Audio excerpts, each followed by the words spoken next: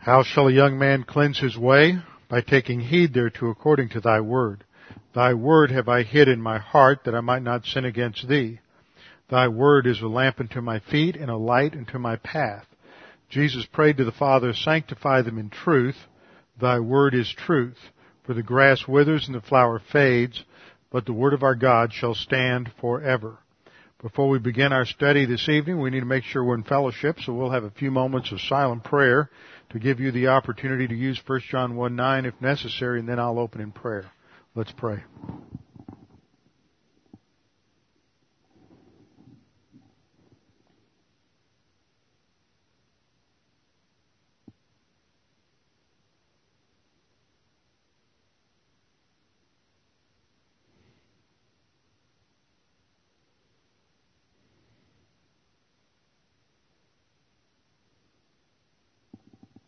Father, we do thank you for this opportunity to study your word this evening, to reflect upon your attributes, your essence, your character, and how you have worked in human history to constantly demonstrate your grace, your kindness to man, and to provide a way of salvation and deliverance. Father, we pray that as we study your word this evening, we'd be challenged by the things we study and come to a greater appreciation of what we find here. We pray this in Christ's name. Amen. Now, what we just passed out is not really something I'm going to take any time to go over in any detail. It's just a comparison of flood stories from the biblical flood story in the first column, the Greek flood story in the second column, the Akkadian story in the third column, the Babylonian in the fourth. That's really a misprint under Gilgamesh. That should be the Babylonian story, and the Sumerian story. And there are different categories compared throughout in terms of the date of the account, who initiated the flood, who interceded for mankind, the reason for the flood, the hero in the flood story, etc. Now, to go along with that, I ran across an interesting article on the Institute for Creation Research website today, just a short little article written by John Morris on why does nearly every culture have a tradition of a global flood. And in this article, he notes that he has, over the years, collected more than 200 flood stories. These are legends or myths in various cultures from all over the world, and these have been reported by various missionaries, anthropologists, and others who have gotten into these various cultures, from Stone Age cultures to more advanced cultures. And after comparing all of these various flood stories, he notes the following similarities: that in 88% of these flood stories, there's a favored family that delivers the human race. In 66% of the stories, this family is forewarned by the God or the gods of this coming judgment. In 66% of the flood stories, the flood or worldwide judgment is due to the wickedness of mankind. In 95% of the stories, the only catastrophe is a flood. And I guess in a few of them, there's a flood plus some other kind of catastrophe as well. But it's at least a flood in 95% of them, or only a flood in 95% of them. The flood is global in 95% of them. Considering the debate amongst evangelicals about whether the flood was universal or local, that's interesting that in 95% of the various flood stories, it's a global flood. In 70% of them, survival is due to a boat. Makes you sort of wonder, if it's a flood, how the others had survival. I guess they climbed to if the flood's global, I'm not sure how they were delivered in the other ones. In 67% of them, he notes that animals were also saved. In 73%, animals played some role. In 57% of the flood story, survivors landed on a mountain. In 35% of the flood stories, birds were sent out at some point. In 7%, a rainbow is mentioned. In 13%, survivors offered a sacrifice at the end, and in 9% of the flood story, specifically 8 people were saved. So he notes, putting all of that together, the story would read something like this. Once there was a worldwide flood sent by God to judge the wickedness of man. But there was one righteous family which was forewarned of the coming flood. They built a boat on which they survived the flood along with the animals, and as the flood ended, their boat landed on a high mountain from which they descended and repopulated the whole earth. Sounds pretty similar to the biblical story, except the biblical story gives much more detail and is much more realistic than in many of these other stories. For example, in the, I believe it's the Babylonian flood story, the description of the ship is that of a cube, which isn't very ship-shape. Wouldn't handle the all of the high waves and winds that would be generated in a worldwide cataclysm. So the biblical story and the biblical details have the ring of truth and validity to them.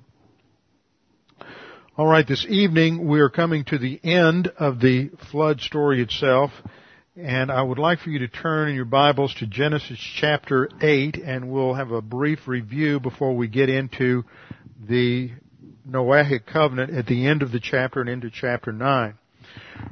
Remember, when we look at our study here of Genesis, we have 3 main events that have taken place. This is the third of our main events. We have the creation, then we have the fall of man, and then we have the flood. Each of these gives us information about God, and each of these introduces critical doctrine in terms of our understanding of man's relationship to God. In the creation, we're introduced first of all to the creator-creature distinction, that God is sovereign. It informs us of God's omnipotence, God's power, God's sovereignty, that He is distinct from everything in creation. Second thing that it emphasizes is the purpose of creation, of the creation of man, that man is the representative of God. He's created in the image and likeness of God. The fall speaks of God's character in terms of His righteousness. He set a standard. Man violates that standard. So God's justice swings in and there is condemnation. But there is also the operation of God's grace in terms of the promise of a future deliverer. Then the flood again emphasizes the grace of God because Noah finds grace in the eyes of the Lord, but it also speaks of the fact that there is a judgment and there is also salvation. And this salvation is defined by God. God is the one who determines the basis for salvation and how we're saved. In His grace, He provides a way of salvation, but it's not just any way. It's not up to man to determine what the basis for salvation is or how to be saved. God is the one who determines that. We saw that in the flood event, the cause is described in Genesis 6, 1 through 4, and the basis is the demonic infiltration and genetic attack on the human race in order to destroy the purity of the human race and God's ability to fulfill His promise that He would send a deliverer who would be the seed of the woman. That's that bizarre episode where we read in Genesis 6:2 that the sons of God, which is a technical term for the fallen angels, the demons, the B'nai Ha-Elohim, everywhere in the Old Testament that phrase is used, it speaks of angels. Where you get into the New Testament, if you're a son of God, that has to do with the doctrine of adoption and refers to the fact that you're a believer. But in the Old Testament, the term sons of God is a technical term for the angels, and it is used that way in Job chapter 1 and Job chapter 2. And so it is a contrast between these demons, the fallen angels, who look upon human women and marry them, and this interbreeding of angelic and human human sources causes a destruction or violation of the gene pool. This would prevent the Messiah from coming as a pure human. So we read in Genesis 6:4 that the Nephilim were then on the earth in those days, and the term Nephilim refers to the monstrous product of that union. And I pointed out there's an older attempt, and this attempt was made for a long time, to call the Nephilim, here's the English word, Nephilim.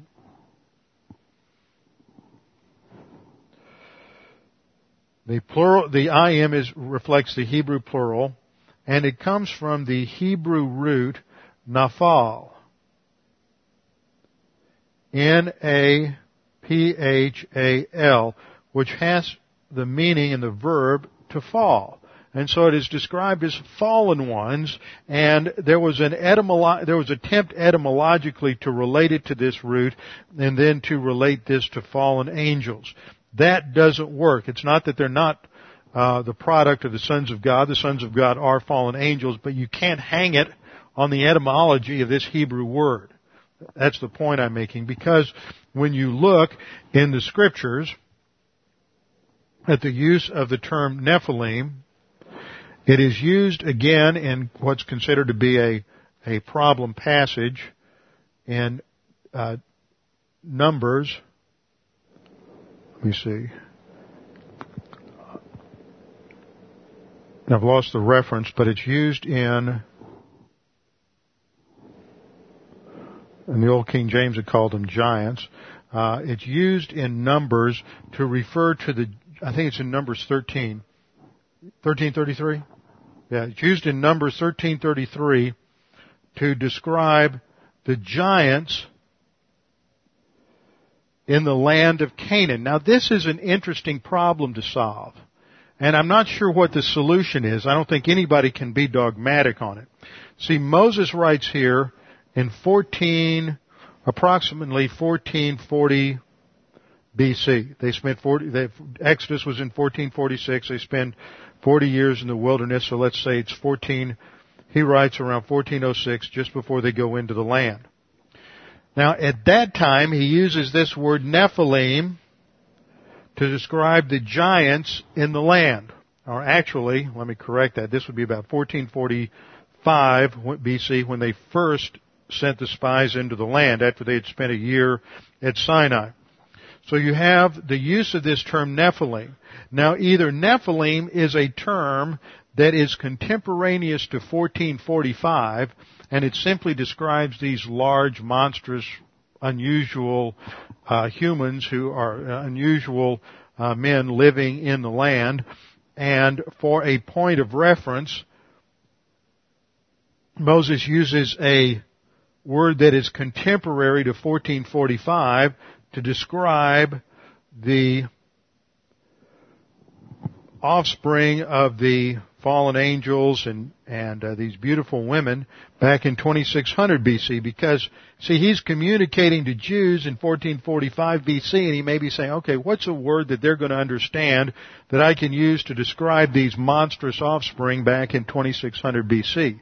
So he could be using a contemporary word that simply has a sort of a generic meaning of monsters or giants, something of that type, and he uses that to describe the creature, this bastardized offspring back in 2600 BC, or it could be an ancient word that was a technical word used to describe the offspring in 2600 BC, and as we pointed out many times, after the flood you have the development of these various mythologies that are just vague reflections of the truth.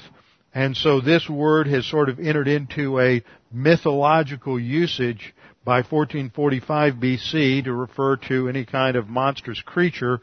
And so he's taking a word that has had one technical sense in 2600 BC, and he's applying it in its contemporary meaning in 1445 BC. And anyway, Nephilim itself is not a technical term for half angel, half humans. It just refers to some sort of monstrous creature that is that is part human, or in the sense of the giants in the land in 1445 BC, all human.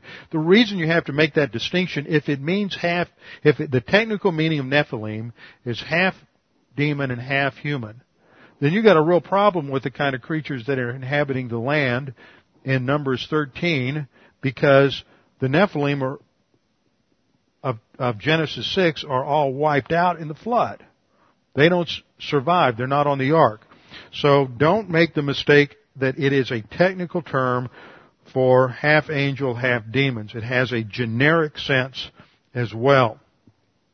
So because this is a worldwide problem that is affecting the entirety of the human race, God warns of a worldwide judgment in Genesis 6:3, but He precedes that judgment with grace. This is the emphasis. Grace precedes judgment. God does not deal with man on the basis of what they deserve. God deals with them on the basis of who and what He is, and on the basis of His character. And that is the basis for grace, to deal with issues on the basis of who and what God is, not on the basis of who and what people necessarily deserve. Fourth point, in that grace provides a deliverer, in His grace, in that 120 years of grace, God provides a deliverer who is Noah. Noah is said to have found grace in the eyes of the Lord. And so God is going to provide a deliverer through Noah who is a type of Christ. Just as there is one way of salvation at this time, and that's Noah, there's one way of eternal salvation, and that is through Jesus Christ. So God sent a worldwide flood, which we have studied. It's a flood that is a unique Hebrew word is used to describe the flood. It's a mabul. And this term mabul is used only of the Noahic flood. It is not ever used of a local flood anywhere in the Scriptures. And last time we looked at Genesis, the descriptions in Genesis 7 and Genesis 8 related to chronology, and saw that the total length of time for Noah and his family on the ark was just over 1 year. So this again reinforces the idea that this is a universal flood.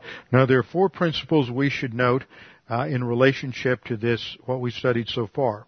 First of all, God provided a way of salvation prior to judgment. He announces the judgment, but He also provides a way of salvation. This counters all the arguments from all the unbelievers that God is just too harsh. And this idea of an eternal punishment in the lake of fire is just too harsh. And you'll hear people say, well, I can't believe God would be that harsh. Well, God provides a perfect way of salvation that deals with all the problems. And if you reject that solution, then there will be judgment. So God always provides a way of salvation prior to judgment. Second principle, God's salvation is determined by Him alone. Man doesn't decide what the basis of salvation is. And God is exclusive in the way He deals with salvation. There's only one way of salvation. There's only one ark. There's only one door on the ark.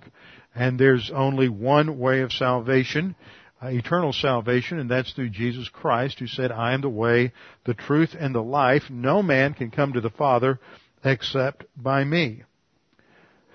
The third principle we learn here is that God is capable of delivering us in any set of circumstances.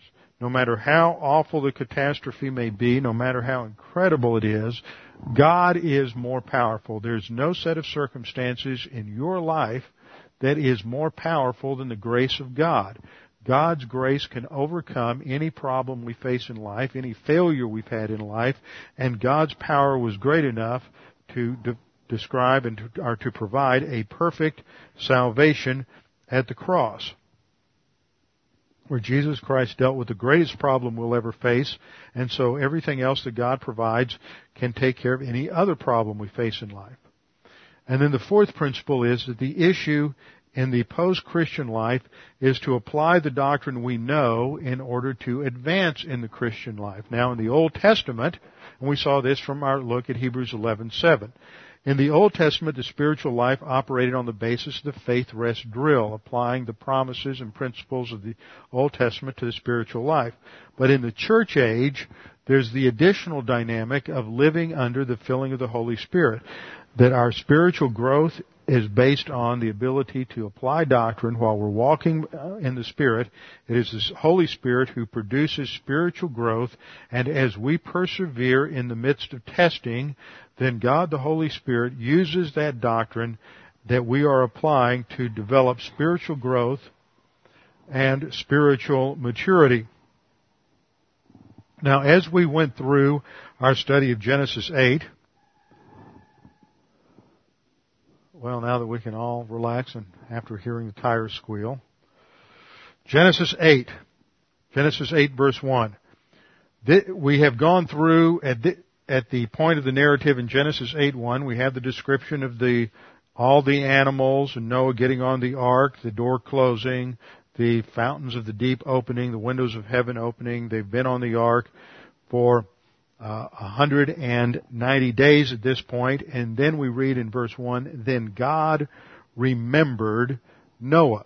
And last time I pointed out that this is what's called an anthropopathism. Now the word for remember is the Hebrew word zakar. Z-A-K-A-R. And this is a word that is used specifically in covenant contexts. And this is a covenant context as introduced in Genesis 6:18, where God said that I will establish my covenant with you, and you shall go into the ark, you, your sons, your wife, and your sons' wives with you. Now, this term zakar,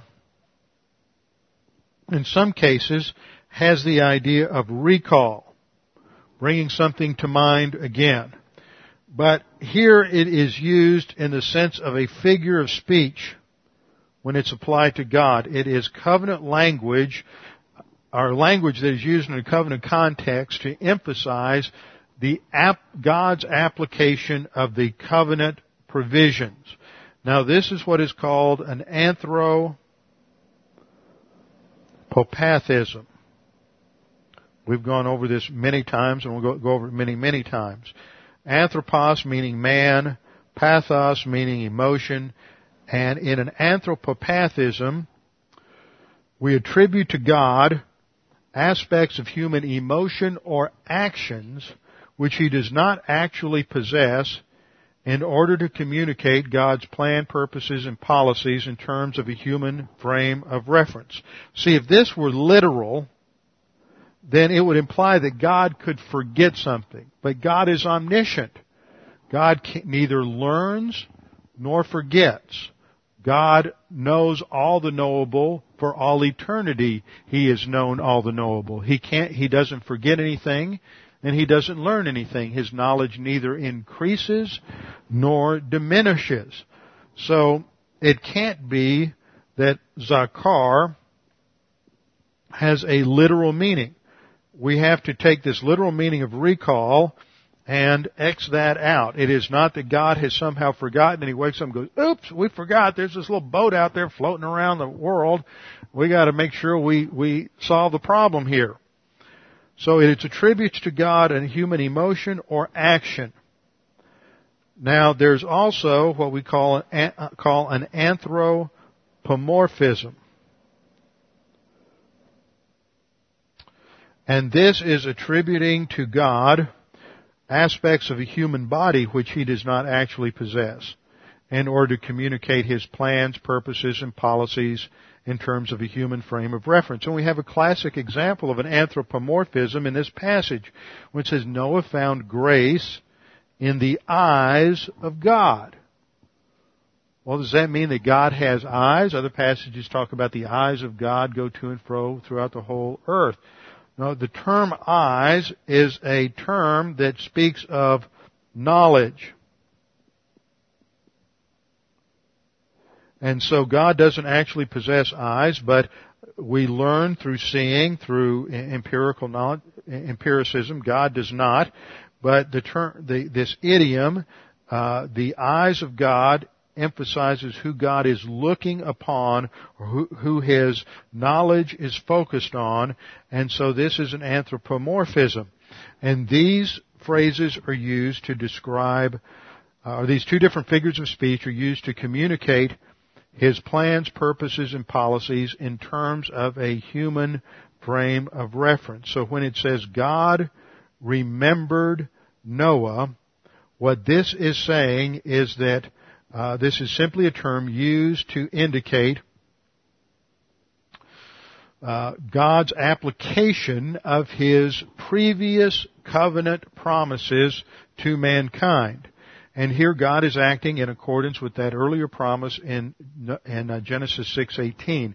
You find similar uses of this phrase remembrance in passages such as Exodus 2:24 and Numbers 10:5 when God remembers Israel in the midst of some crisis.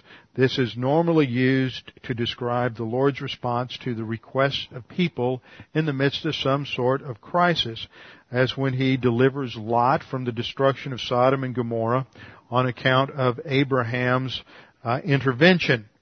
He also remembers Rachel in the midst of her barrenness, and she gives birth to Joseph in Genesis 30:22.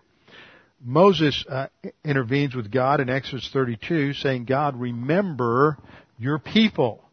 Not that God has forgotten them. He's calling, Moses is telling God and using God's covenant promises, and he's calling upon God to act consistent with those covenant promises to Abraham, Isaac, and Jacob, to remember His promises to Abraham, Isaac, and Jacob.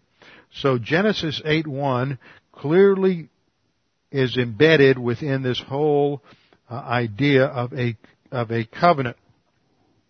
Now, last time we made it down to about verse 19, and there was one thing I did not point out last time. We got in a bit of a hurry towards the end, that when they left the ark, in verse 19, every animal, every creeping thing, every bird, and whatever creeps on the earth, according to their families, went out of the ark. Now, this is a different word for family. Some of your English translations may have kind there, but the word translated kind, indicating the different categories of animal life in Genesis chapter 1, was the Hebrew word min, M-I-N. Here we have a different Hebrew word altogether. This is the Hebrew word mishpacha.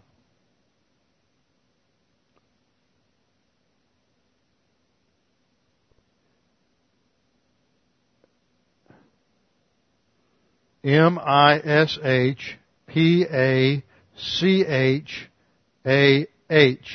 Mishpacha.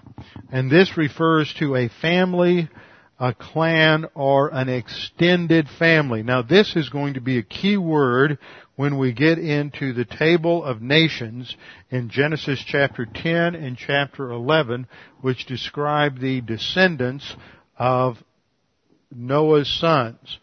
And so what the shift from the men in Genesis 1 to the mishpacha tells us that from the ark descended all of the various families of animal life on the earth today. There may have been something different, some different developments. Remember, there is clearly development within a kind. There may have been some different developments within a kind prior to the flood. This may explain some fossils that we have, and we don't see anything comparable on the earth today. But what Noah took on the ark was not two of every species, or not two of every unclean species, and seven of every clean, but he took two of every kind. And a biblical kind is much broader than a species, probably closer to somewhere between what we call a family or a genus. Now, in verse 20 to 22, we see Noah's action after he gets off the ark. This is an act of gratitude to God as God has delivered him. And here we see Noah functioning as the family or the patriarchal priest. And this was the operation of the priesthood up until God calls out Israel and establishes the Aaronic priesthood. The descendants of Aaron are sometimes also called the Levitical priesthood, which is a unique priesthood to Israel up until that time you had a family or patriarchal priesthood where the head of the family would be in charge of teaching doctrine to the family as well as providing for sacrifices and conducting the ceremonies related to sacrifices. So Noah comes off the ark. In verse 20, Noah built an altar to Yahweh. And this, of course, the use of the tetragrammaton here for God would have resonated with the Jewish readers. When Moses is writing this, he has those Jewish readers in mind, and Noah builds an altar to Yahweh. This is the Yahweh who has delivered them from slavery in Egypt. Then Noah built an altar to Yahweh and took of every clean animal and of every clean bird and offered burnt offerings on the altar. And so here we have the reason for the taking of 7 pairs of clean animals. You have 3 groups of male, female, and then you had 1 extra. And that extra one was for a sacrifice. And these were sacrificed afterwards. And this, again, is the context that you find for the establishment of a covenant. Noah built an altar to the Lord. He takes one of every clean animal and of every clean bird and offers burnt offerings. The Hebrew word there is olah, which definitely describes a burnt offering, something that from the Hebrew Allah, meaning to go up, and it emphasizes the ascent of the smoke. And in verse 21 we read, Then the Lord smelled the soothing aroma, and the Lord said to himself, I will never again curse the ground on account of man, for the intent of man's heart is evil from his youth, and I will never again destroy every living thing as I have done. Now this is a fascinating commentary on Noah and his family. And we're the extended family. And there's just a little sardonic humor, little dark humor going on here in this passage. First of all, we see that the Lord smelled the soothing aroma. And this, again, is an anthropomorphism. God doesn't smell. But it pictures a policy of God's acceptance and of the sacrifice. The Lord smelled the soothing aroma, and the Lord said to himself. Literally, the Hebrew said the Lord spoke to his heart. And again, that is what do we call that? An anthropomorphism. God does not have a heart like we have a heart. But the word lave, which is the Hebrew word for heart, L-E-V, is the word that has to do with, for the physical heart, although it's never used that way in the Scriptures, usually refers to the innermost part of man. Sometimes it emphasizes thought. Sometimes it emphasizes it's almost a synonym for the soul. And in that sense, it means the self. So it's God speaking to himself. This is the triune God speaking to himself. And he's uttering this promise. I will never again curse the ground on account of man. Now here again we have to do some important exegesis. He says, I will never again curse the ground. There are 2 words in Hebrew for curse. The first is the Hebrew word kalel. Q-A-L-A-L. The second is the Hebrew word arur. Now, arur is the strong word for curse. This is the word that you find in Genesis chapter 3 when God curses the ground as a result of sin. So the ground is already cursed because of sin, arur. But kalel is the lighter word and can refer to treating something in a light manner or in an irresponsible manner. For example, when God says to Abraham in Genesis 12 that those who curse you, that's this first word, kalel. Those who treat you lightly, those who have a disrespect for you, I will curse strongly, arur. I will curse those who curse you. So those who treat you lightly, I will curse in a strong manner. This is the word arur that is used of the judgment for sin.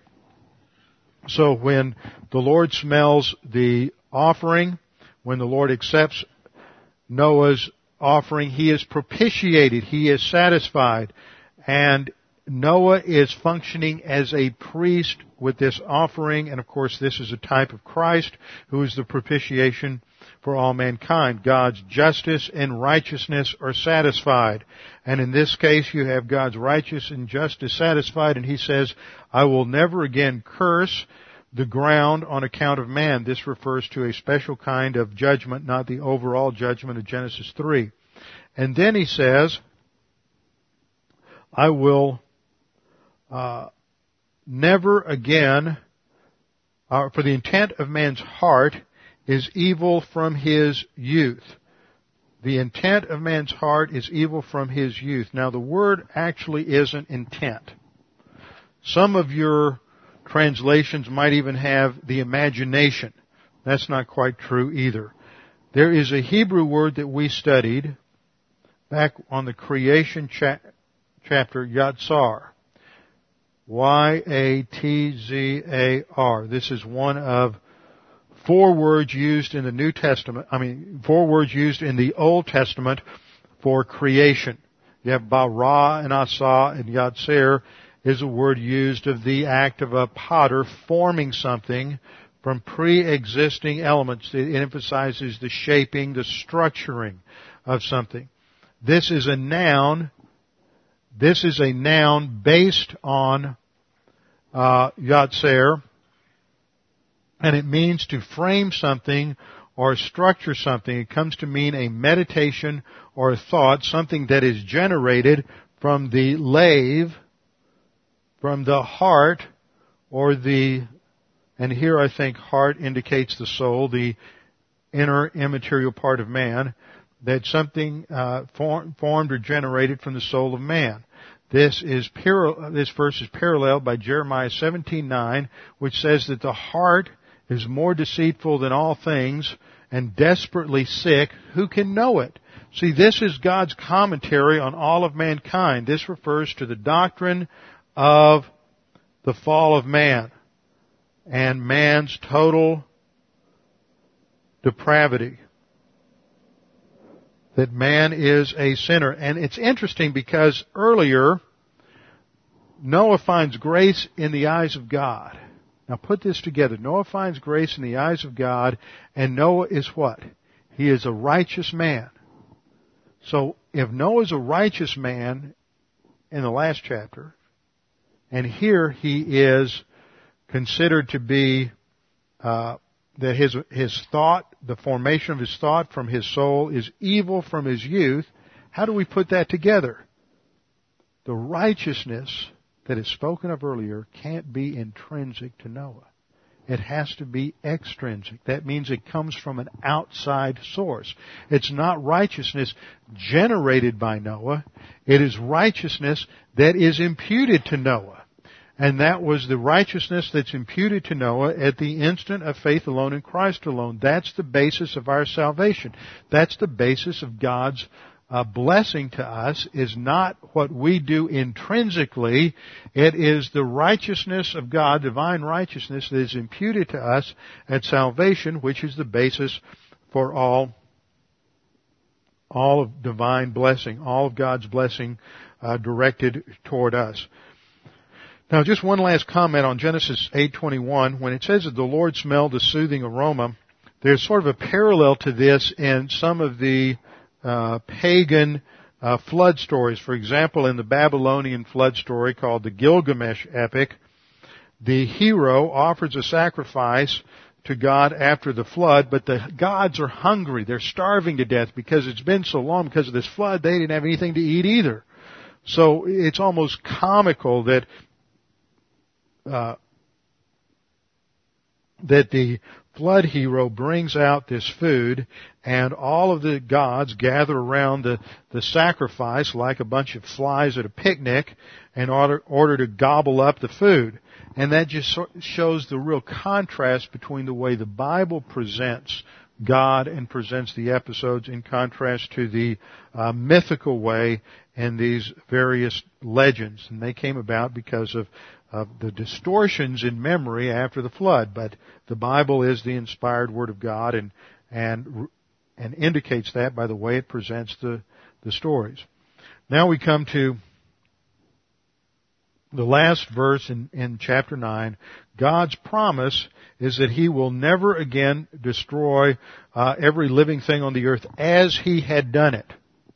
He says, nor will I again destroy every living thing as I have done. He will do it in a different way when He burns up the earth, according to 2 Peter 3, at the end of the millennial kingdom. But He will never destroy every living thing as He did in the flood. And He makes a promise in verse 22, while the earth remains, seed time and harvest, cold and heat, winter and summer, all day and night shall not cease. This is the first time we have a mention of cold and heat, winter and summer. It's not mentioned before this.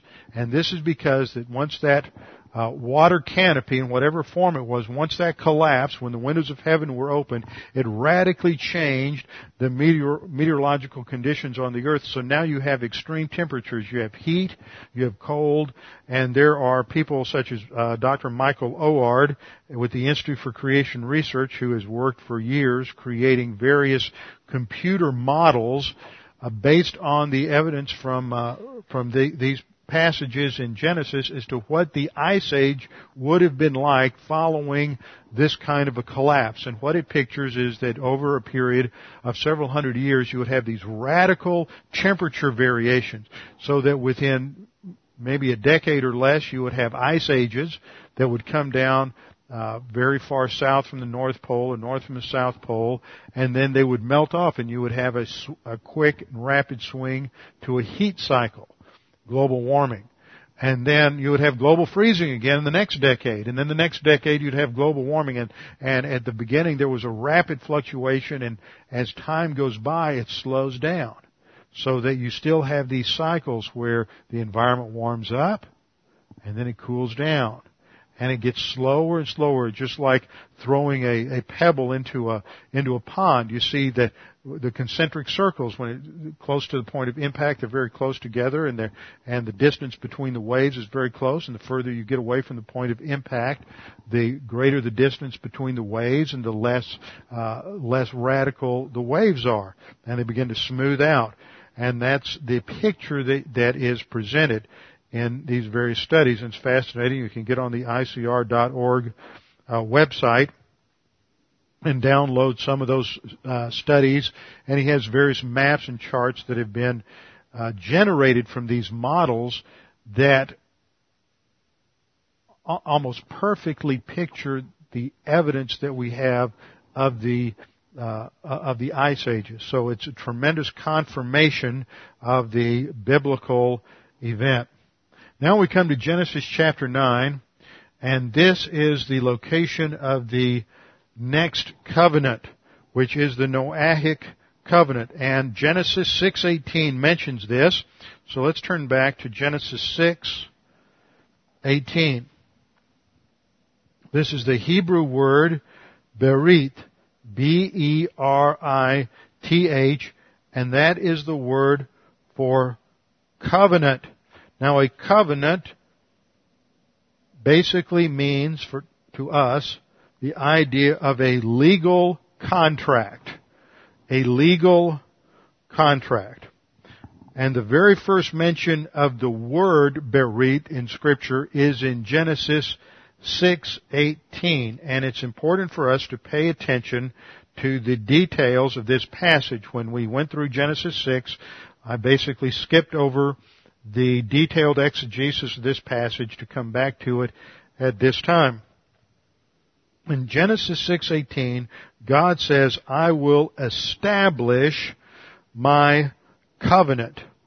I will establish my covenant with you. Now, normally, let's write this up here. The verb you have with covenant in this passage is translated, I think, fairly well, to establish.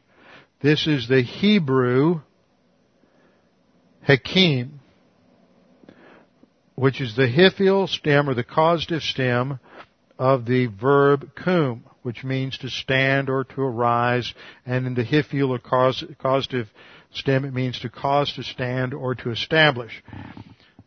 This sometimes, or the way it's taken when people read this, I will establish my covenant with you, people tend to read that as I'm going to inaugurate my covenant with you. I'm going to inaugurate the covenant. But that is not what it means. Now, it looks that way in the English. I will establish my covenant. It sounds like God says, I'm going to inaugurate a covenant with you, Noah.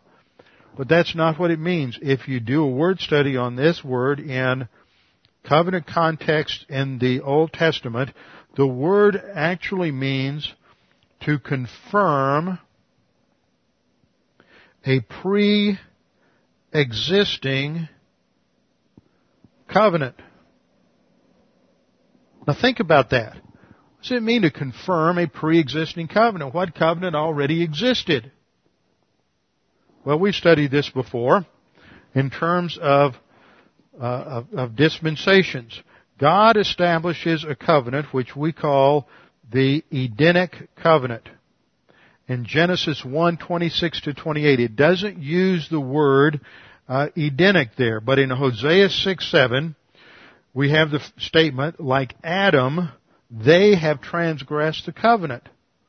Now, even though the word covenant isn't used in Genesis 1, Hosea 6:7 makes it clear that when Adam sinned, he transgressed a covenant. So there was some sort of covenant established, and that's the kind of language that we have. Now, what do we have in Genesis? Let's just hold your place there, and let's turn back to Genesis 1:26-28. Then God said, let us make man in our image, according to our likeness, and let him rule over the beasts, let him have dominion, or let him rule over the fish of the sea, over the birds of the air, over the cattle, over all the earth, and over every creeping thing that creeps on the earth. So God created man in His image. In the image of God He created him.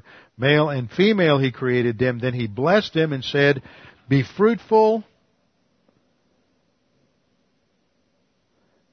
and multiply. Now I'm writing this up on the overhead because I want you to pay attention to the themes here. Be fruitful and multiply. Fill the earth. Subdue it. Have dominion or rule over the fish of the sea, over the birds of the air, and over every living thing that moves on the earth. So these are the key words and elements that we find in Genesis 1:26-27. Now the reason I'm going into this is because there's a lot of people who say there's no covenant until you get to Genesis 6. What I'm showing you is that on the basis of Hosea 6:7, that should be understood that Adam transgressed the covenant. The reason you have a problem there is because some translations translate Adam in Hosea 6:7 as mankind. Like mankind, they've transgressed the covenant, and there would be just a general transgression. But let's go back now to look at Genesis 9. Let's look at the covenant in Genesis 9. So God blessed Noah and his sons and said to them, now this is the start of the Noahic covenant. He says, be fruitful and multiply and fill the earth. Where did we hear that language before? We heard it back here in Genesis 1:27. Be fruitful and multiply and fill the earth. So we'll check off, be fruitful and multiply and fill the earth. You find that in both passages. What I'm saying is that if you have the same language in a covenant in Genesis 6, that you have in a statement of Genesis 1, even though Genesis 1 doesn't say, hey folks, I'm a covenant, it's a covenant. If you have the same terminology. I mean, if you were to go out in the street and you were to find a piece of paper and the top of it was cut off and it was a real estate contract, would you know it was a real estate contract? Sure, you would know it was a real estate contract because of the verbiage. You wouldn't have to see contract in big bold letters at the top of the page to know it was a contract. Then we read in verse 2, "And the fear of you and the dread of you shall be on every beast of the earth, on every bird of the air, on all that moves on the earth, and all the fish of the sea that are given into your hand." What's the difference? See, man was to subdue or to rule, to have dominion over the animals in Genesis 1:26 and 27. But now what you have is a status of fear between the animals and man. You didn't have this element of fear in Genesis 1:26 and 27. What happened? What happened between Genesis 1 and Genesis 9? You had the fall. And because of the fall, there was a curse placed on man and upon creation and upon the animals.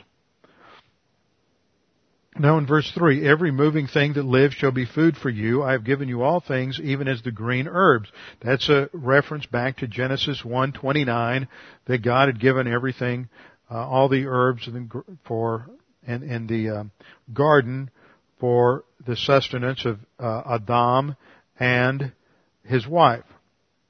Then in verse 4 of Genesis 9, "But you shall not eat flesh with its life," that is, its blood. But this now, for the first time, they're able to eat flesh. "Surely for your lifeblood I will demand a reckoning from the hand of every beast. I will require it. From the hand of man, from the hand of every man's brother, I will require the life of man." And then note in verse 6, "Whoever sheds man's blood, by man his blood shall be shed." Why? Why do you have, this is the basis for capital punishment, which we'll get to later, but I just want to point out one thing here. What is the basis for capital punishment? Is the argument here because it will prevent people, it's going to discourage people from committing murder? Is that the reason? No. What's the reason? The reason is because in the image of God, God made man. Murder is an act of blasphemy against God because you are destroying an image bearer. But all I want you to note right now is that in Genesis 9, you have reference to image terminology just like you did in Genesis 1:26 to 28. So look at this. Genesis 1:26 to 27 uses key covenant terminology. Image, likeness, rule, be fruitful, multiply, fill the earth, subdue the earth. All of those key terms are repeated in Genesis 9 in the Noahic covenant. So when God says in Genesis 6:18 that I will establish my covenant with you, what He is saying is that He is going to reestablish, or He is going to confirm a pre-existing contract with Noah. One that has already existed. And what is that? It is the Edenic covenant, which was modified because of the fall in Genesis 3, and at that point we call it the Adamic covenant, because there's a curse placed on man and on creation. And then it's further defined and revised in Genesis 9, and there it's the Noahic covenant. And the Noahic covenant has a number of characteristics, and we don't have time to make it through all of them tonight, so I'm going to go ahead and close at this point, and next time we'll come back and look at the details of the Noahic covenant in Genesis chapter 9, with our heads bowed and our eyes closed. Father, we thank you for this opportunity to study your word this evening. We thank you for this picture of your grace, your deliverance, that our salvation is always dependent upon you. You are the one who sets the conditions for salvation, that our eternal salvation is based on faith alone in Christ alone. Father, we thank you for the encouragement and the example of Noah, who applied your word consistently to the problems of his day, and by it he was qualified for his inheritance. May that challenge us in our own spiritual life. We pray this in Christ's name. Amen.